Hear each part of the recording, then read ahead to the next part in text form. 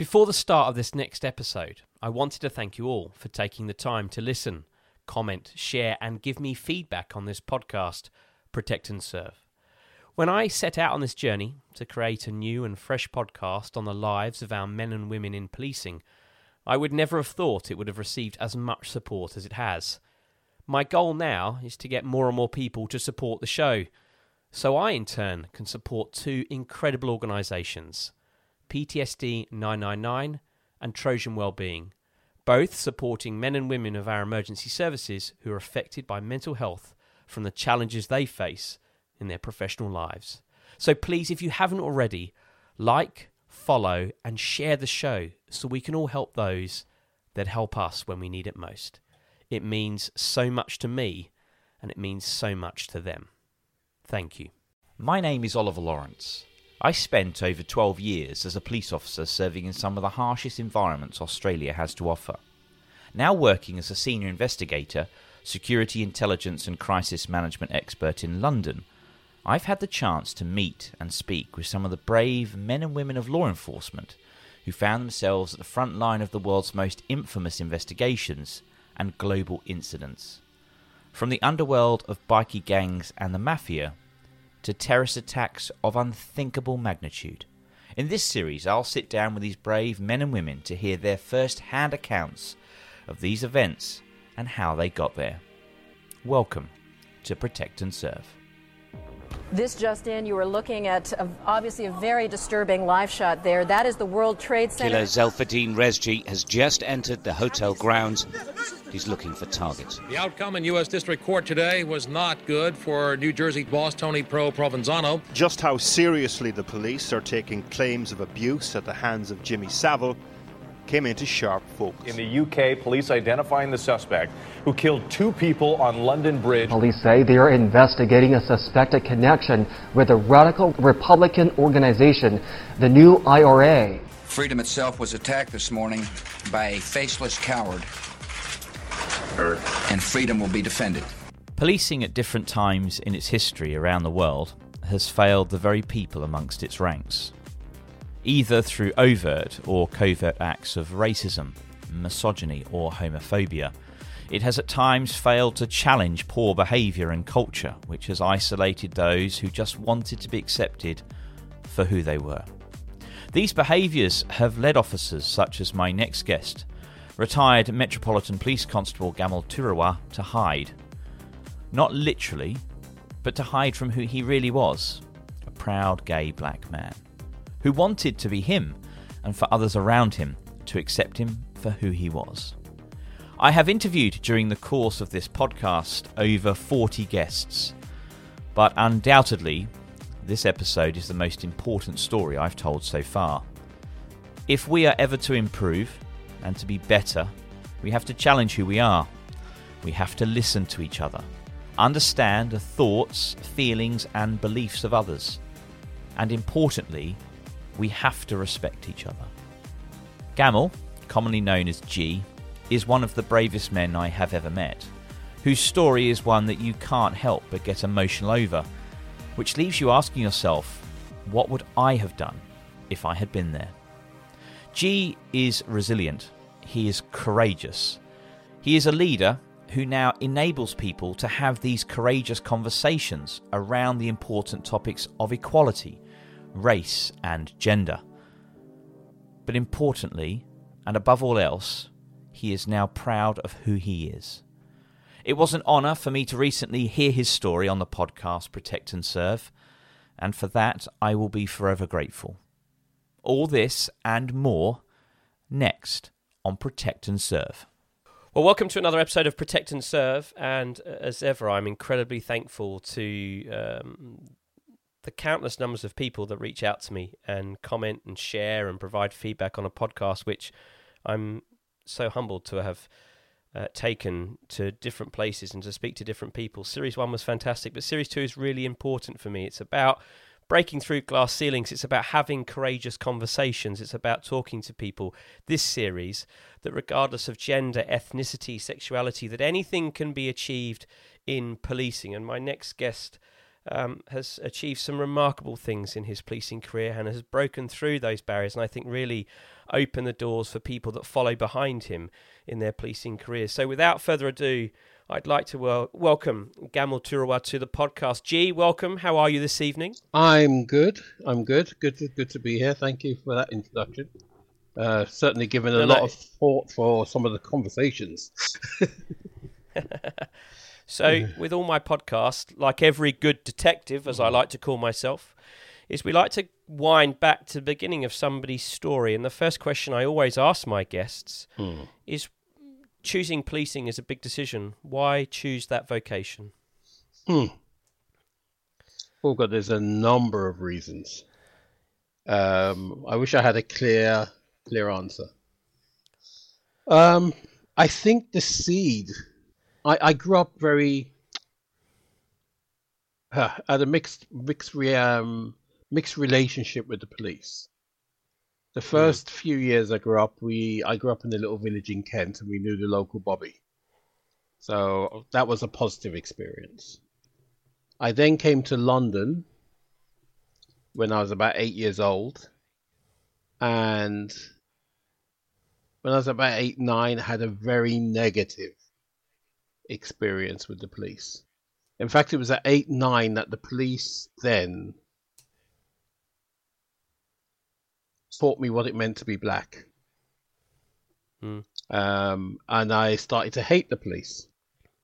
In fact, I hated them with a passion. And then I saw a black police officer when I was about 14, 15, directing traffic. Norwell Roberts? It was Norwell Roberts, yeah. And it was the first time I'd seen a black police officer. And it just sort of like took my breath away. And I think then a seed was planted. Then that went away. I then went and did a whole load of other things. Had a whole load of other experiences which weren't all pleasant. And got to a place where I hated being black. Because the way I started to interpret the world is that every experience that I had had of being black was negative. And part of the reason for joining the police was because I wanted to be white.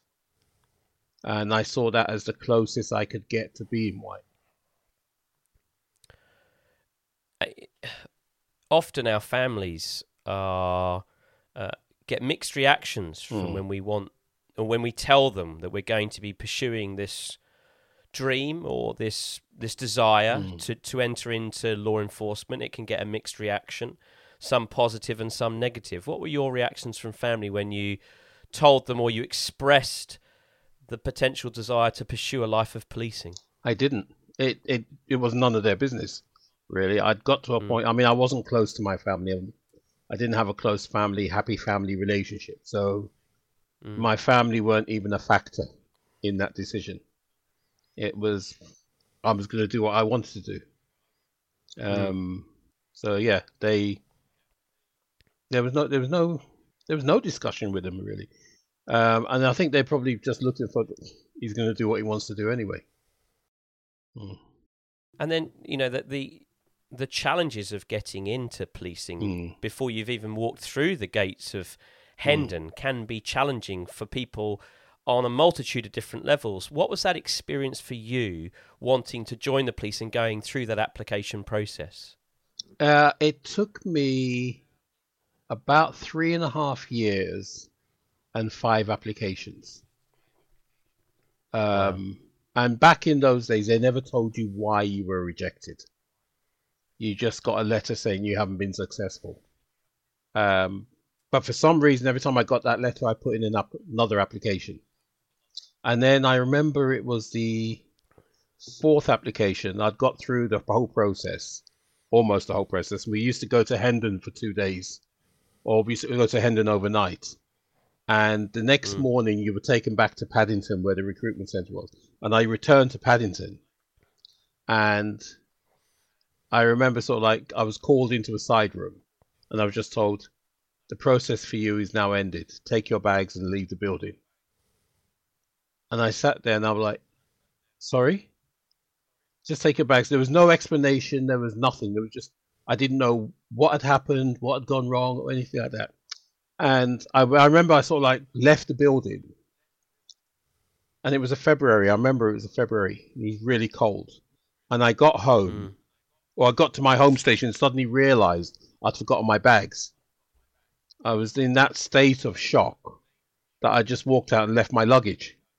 So I had to go all the way back into London, all the way back to Paddington. And when I got there, the receptionist said, oh, wait there, somebody wants to see you. And I said, okay. And then the sergeant came out, took me into a side room, and he said, you need to appeal that decision. And I was like, wow. Why? He goes, no, I'm telling you, you need to appeal that decision. Right? I'm telling you, put in an appeal. He said, that's all I'm saying. And I was like, okay. So I put in the appeal. I was called back for another interview. I also had a boss at the time. He was an ex chief superintendent, and I think he wrote a reference for me because I was working as a store detective at the time. So I think that had a bit of that helped a bit as well. And I went up there. And they said to me, right, you're going to have the interview, but this time you need to understand that if you don't get through the interview, that is the end of it. You cannot reapply again. Do you understand? And I was like, yes, I understand. I just want to be given a crack. And I remember doing the interview, and I was told by the interview panel and everything that was the best interview of the day. Wow, that's incredible. Yeah. Even there was a sergeant who did, sergeant and inspector. And the sergeant came out to find me and shake my hand and said, that was we really enjoyed that interview. And I was like, thank you. And I got through. And it was funny because years later, I was working in recruitment, sitting on recruitment panels. And I was sitting next to the person who had signed my rejection letters.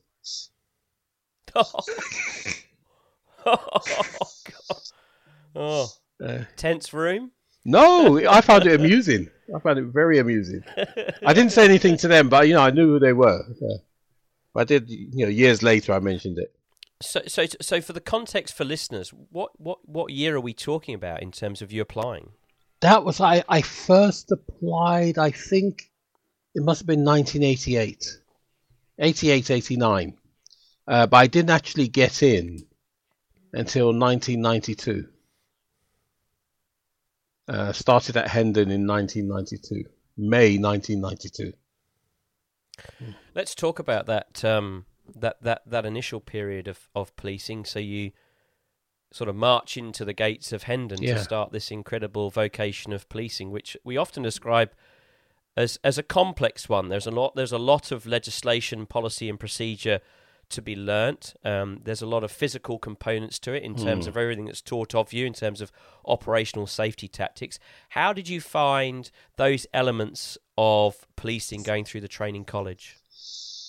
It should have been easy, right? It should have been easy. It wasn't. It was challenging. What made it challenging wasn't necessarily the studying.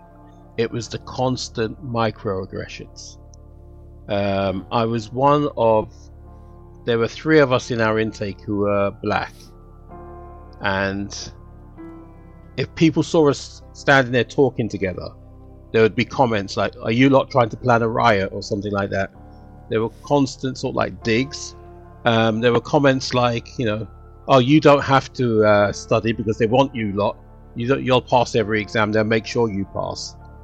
And little things like that, comments going on all the time, and I just wanted to get on. And I remember going to see a sergeant, still remember his name very clearly, and sat down with him in this meeting and just said, look, for about 45 minutes just poured my heart out and say how this was knocking me off balance and how it was annoying and everyone was having a dig and all this sort of stuff. Not everyone, but people were having a dig. And he just looked at me when I finished and he said, you know what your problem is, Sunshine? You've got a chip on your shoulder. And I just remember looking at him and thinking, you haven't understood a word I've said. No. Then an opportunity came along for me to sort of like say, to prove I was safe, so to speak. And some guys came and knocked on my door, and they came in and we were laughing and joking. They said, you know, you're actually the wrong colour to be in this job. And I had some shoe whitener that we used to clean our trainers with. And this is in your personal dormitory? In my room, yeah. And they came in and and they took the shoe whitener and said, we can sort it out. And they painted me white. And then took a photograph. And we took a photo. Now the thing about that is I let them do it. Because I felt that this was what I needed to do to fit in. I want you to see that I'm not a problem.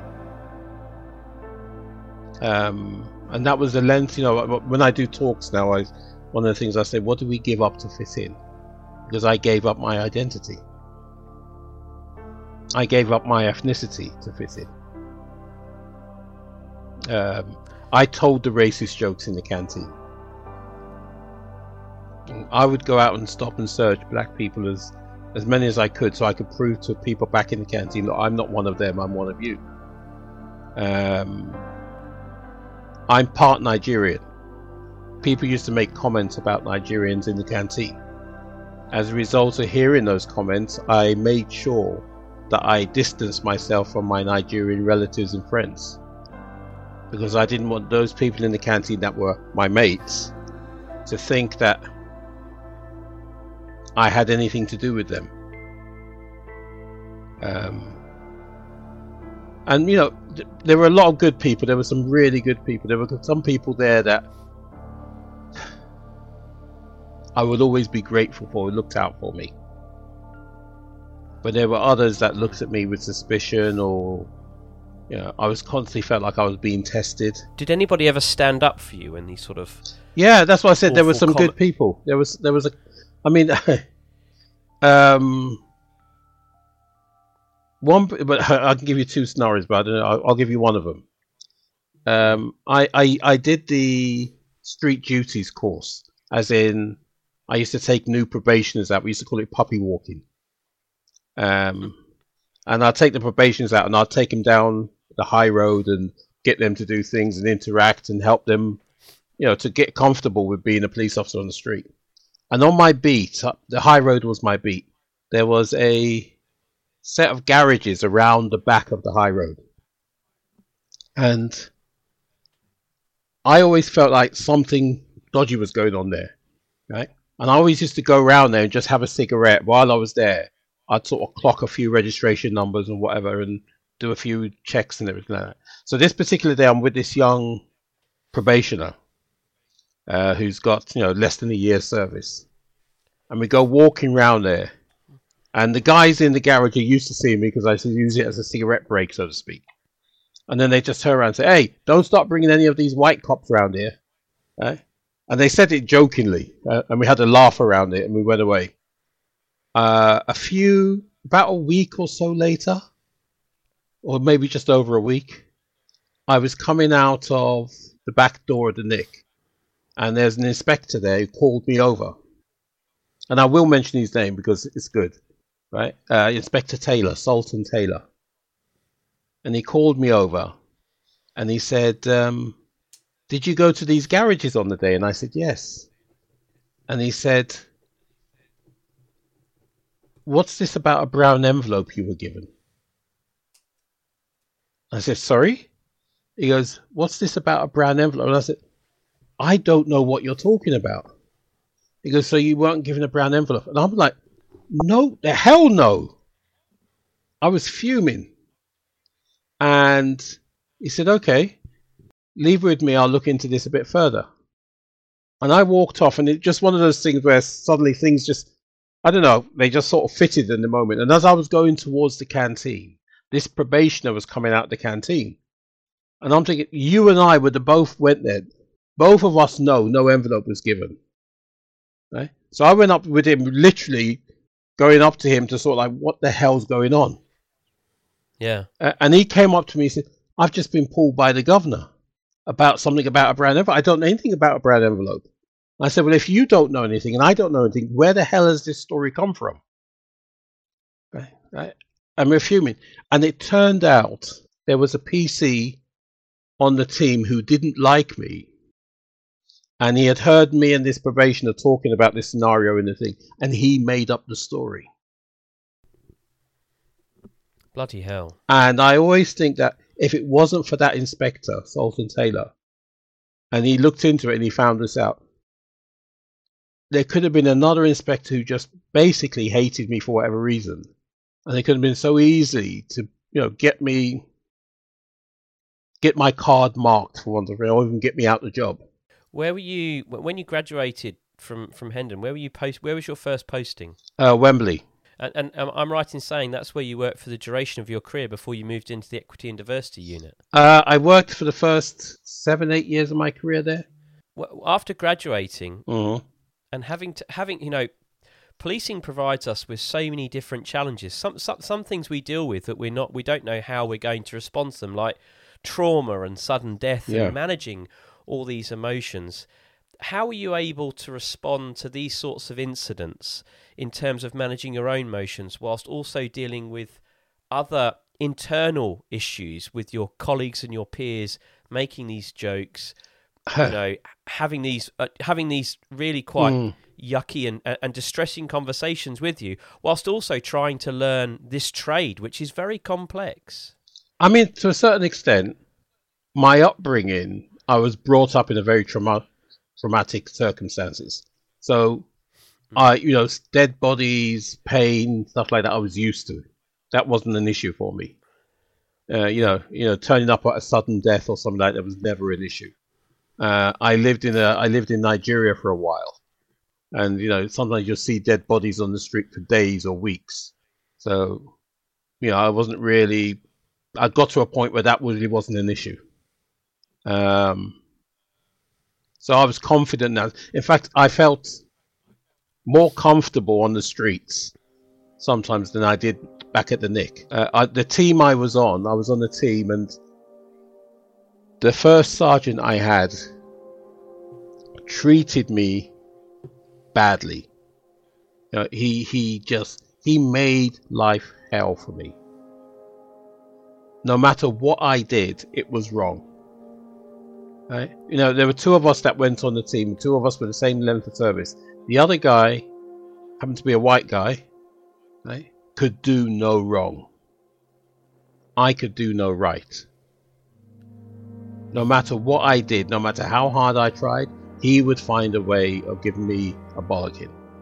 And then what he would do is go back into the control room and boast about the fact that he'd given me a bollocking.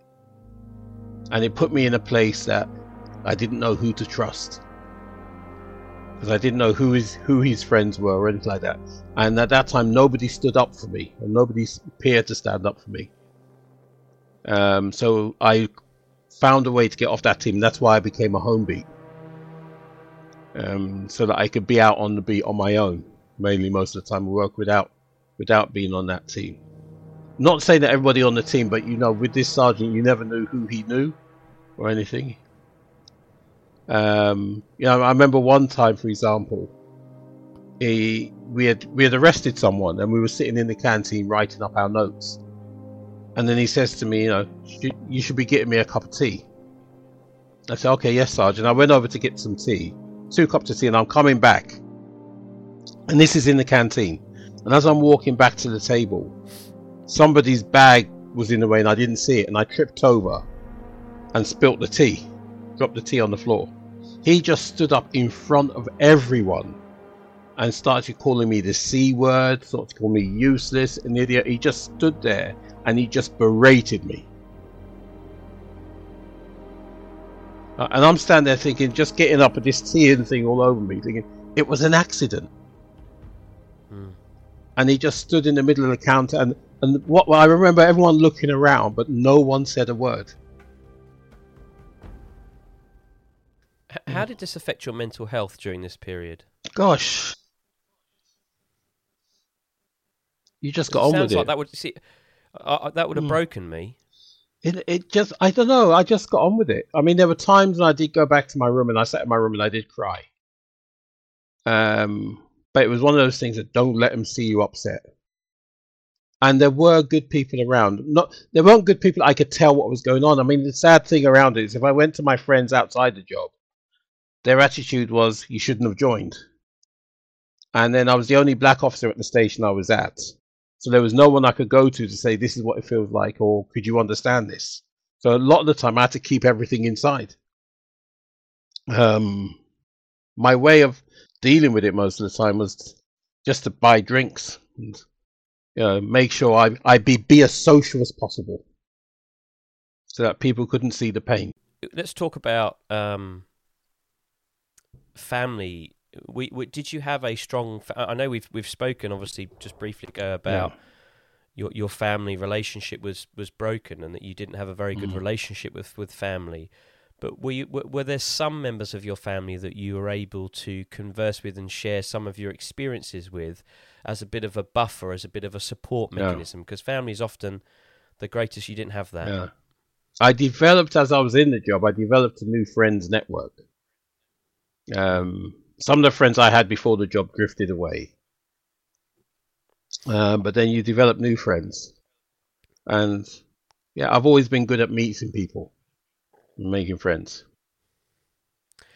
So with all these experiences that were going on, was policing a job that you enjoyed? Oh gosh, yeah. Or was it a job? No, and I think this is something that when we look at a lot of this stuff around policing, people from minority backgrounds have a far deeper passion and commitment to policing than people actually appreciate. Because you're challenging a lot more than a white person would challenge to join. So your commitment is coming from a far deeper place. And that's where my commitment, I enjoyed the profession. I enjoyed being a cop. I enjoyed being a black cop. I I would walk down the high road, for example, and I would have people stop their cars and get out and come up and shake my hand. Oh wow! From the black community, and especially the older generation would come up and they would just stop me and say, "You're doing such a good thing." You get some of the younger kids who would, in fact, this is a good story. There was a young kid there there was a group of kids who used to hang around outside McDonald's in the high road, as kids do. And I remember sort of when I first started, and I call it the McDonald's syndrome. And as a black officer, you're walking along and you would hear names like Judas or Coconut or Bounty and those are the polite ones. And as you walk past every one of those names, the venom of them would just hit you. And you could feel the anger, or you could feel the pain of them. And there was no one to talk to about that. If you went back and said to the station, to someone, they're just, don't worry, they're just kids. But there was a different level to it. And that was stage one. Stage two would be, okay, I'm going to stop. And when I go there, I'm going to talk to them. Yeah, if I talk to them, they'll understand who I am and where I'm coming from. And you stop and you try and talk to them, and they don't want to talk to you. They just hate you. In fact, they'd walk away. Right? And that would hurt. Because you're thinking, I'm not getting through here. And then you get to stage three, and stage three is, if you're lucky, you build up this armor. And when you walk past them, you stop hearing it, because you start thinking, okay, I know why I'm doing this, even if you don't. And that's what's important. All these experiences that you were going through and that you were dealing with and at times challenging to the best that you could do and trying to bring them up with colleagues, was that the catalyst to you wanting to try and make change by moving into the equity and diversity arena? No, that wasn't the catalyst at all. No. I wasn't even thinking about the equity and diversity field. It wasn't even on my radar. It wasn't on my radar. It wasn't anything I thought about. I didn't even know it existed. What happened was, the way I got to that place is I was on the team for a while working, And then this job came up. Somebody rang me up and said, look, there's this job come up for the positive action team, which dealt with recruitment, retention, and development of minorities within the police. And I thought, what's this all about? And it was just at the time of the Stephen Lawrence report. So I went on this team. I applied and I was successful on the team. And part of it was just the excitement of working in central London as opposed to working in Wembley. You know, I could go into London, be a commuter sort of thing. Yeah. Which lasts for about a week before you get over. yeah. It was nice, sort of like going to lunch in Mayfair or, you know, Oxford Street and stuff like that. So, and it was Again, exciting. only for a day or two before you run out of money. But I think the thing about the team was, you know, it was a new team, brand new team, and everything we were doing was groundbreaking. Had never been done before, and it was really, there was something exciting about it. And you know, when I first joined the team, it was great. Then the management of the team changed, and it went from being great to being an absolute nightmare. It became a very bearing in mind this was something that was dealing with diversity and equality issues. It became a very oppressive atmosphere, and the management that came along just totally, I don't know what was on it. It was almost like they didn't want us to be successful. They didn't want us to do anything. Anything we did, they were just trying to, I don't know. It was just horrible. It was a really bullying, nasty, horrible atmosphere. And I think for me, part of it was I had other stuff going on outside of the job. As in, within me, I was battling my sexual orientation. Right. So I had that battle going on, and being at work was my safe space. I didn't have to think about that. I could get on and do work, and then that bullying just added to, it was like another rock on my back. And that pushed me down to a road where I started to really hate coming to work. You know, we were constantly undermined by this man. You know, we had, when we first joined, the team leader that we had was very inspiring, very empowering. The word no did not exist in her vocabulary. You'd go to her and you say, Gov, I've got this idea. And she would say, we'll run with it, see where it goes. If it doesn't work, write it up, and maybe somebody can revisit it later. Right? There was never a no. Just try it. Let's see what happens. Let's see what we can stretch. You know, she would do things like come in and say, right, come in on a Friday morning, right? Everybody come, we're going down an art gallery. There's a new exhibition. We're going to go and see this exhibition. Or, you know, we're all going to go out to a nightclub. Right? And stuff like that. She was very good at keeping people together. And then it went from that. We were trusted to, we got this new management team in, and that trust just went out the window. Suddenly, every little detail of everything we were doing was questioned to the minutest detail. You know, they did things like we had a coffee room where you go and make a tea room where you're making teas and coffees, and they came up with this rule: only one person should be there at a time. Any conversation that takes place in that room is an unofficial meeting, and they're not allowed. Sounds like kindergarten rules. Yeah. They put all the supervisors on the outside of the room with all the PCs in the middle of the room so that the supervisors could watch them. Oh. It became a horrible, oppressive environment. In fact, I think 2 or 3 people from the team actually resigned from the job because of it. And then came a point for me. What I don't want to do is, Oliver, is paint a totally negative picture, because in all of this there were some fantastic times as well. Some really great times where I know I really made a difference.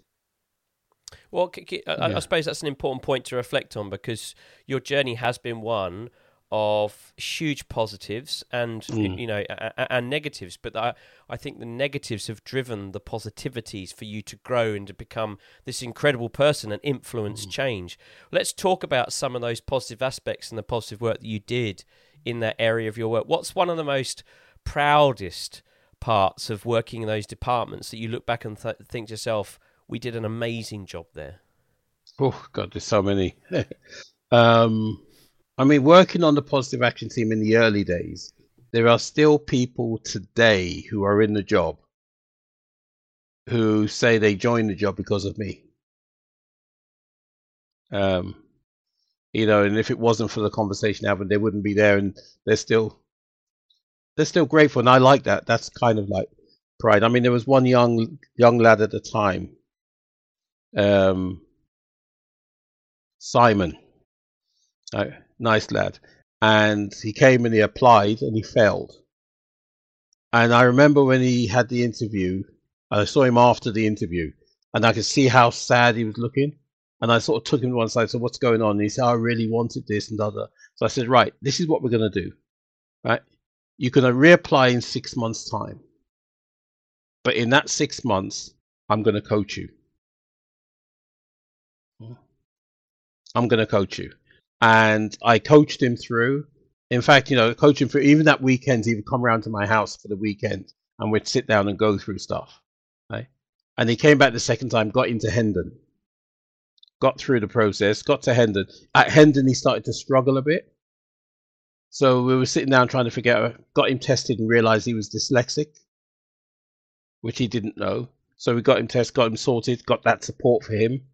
And he's now doing he's still now doing really, really well in the job.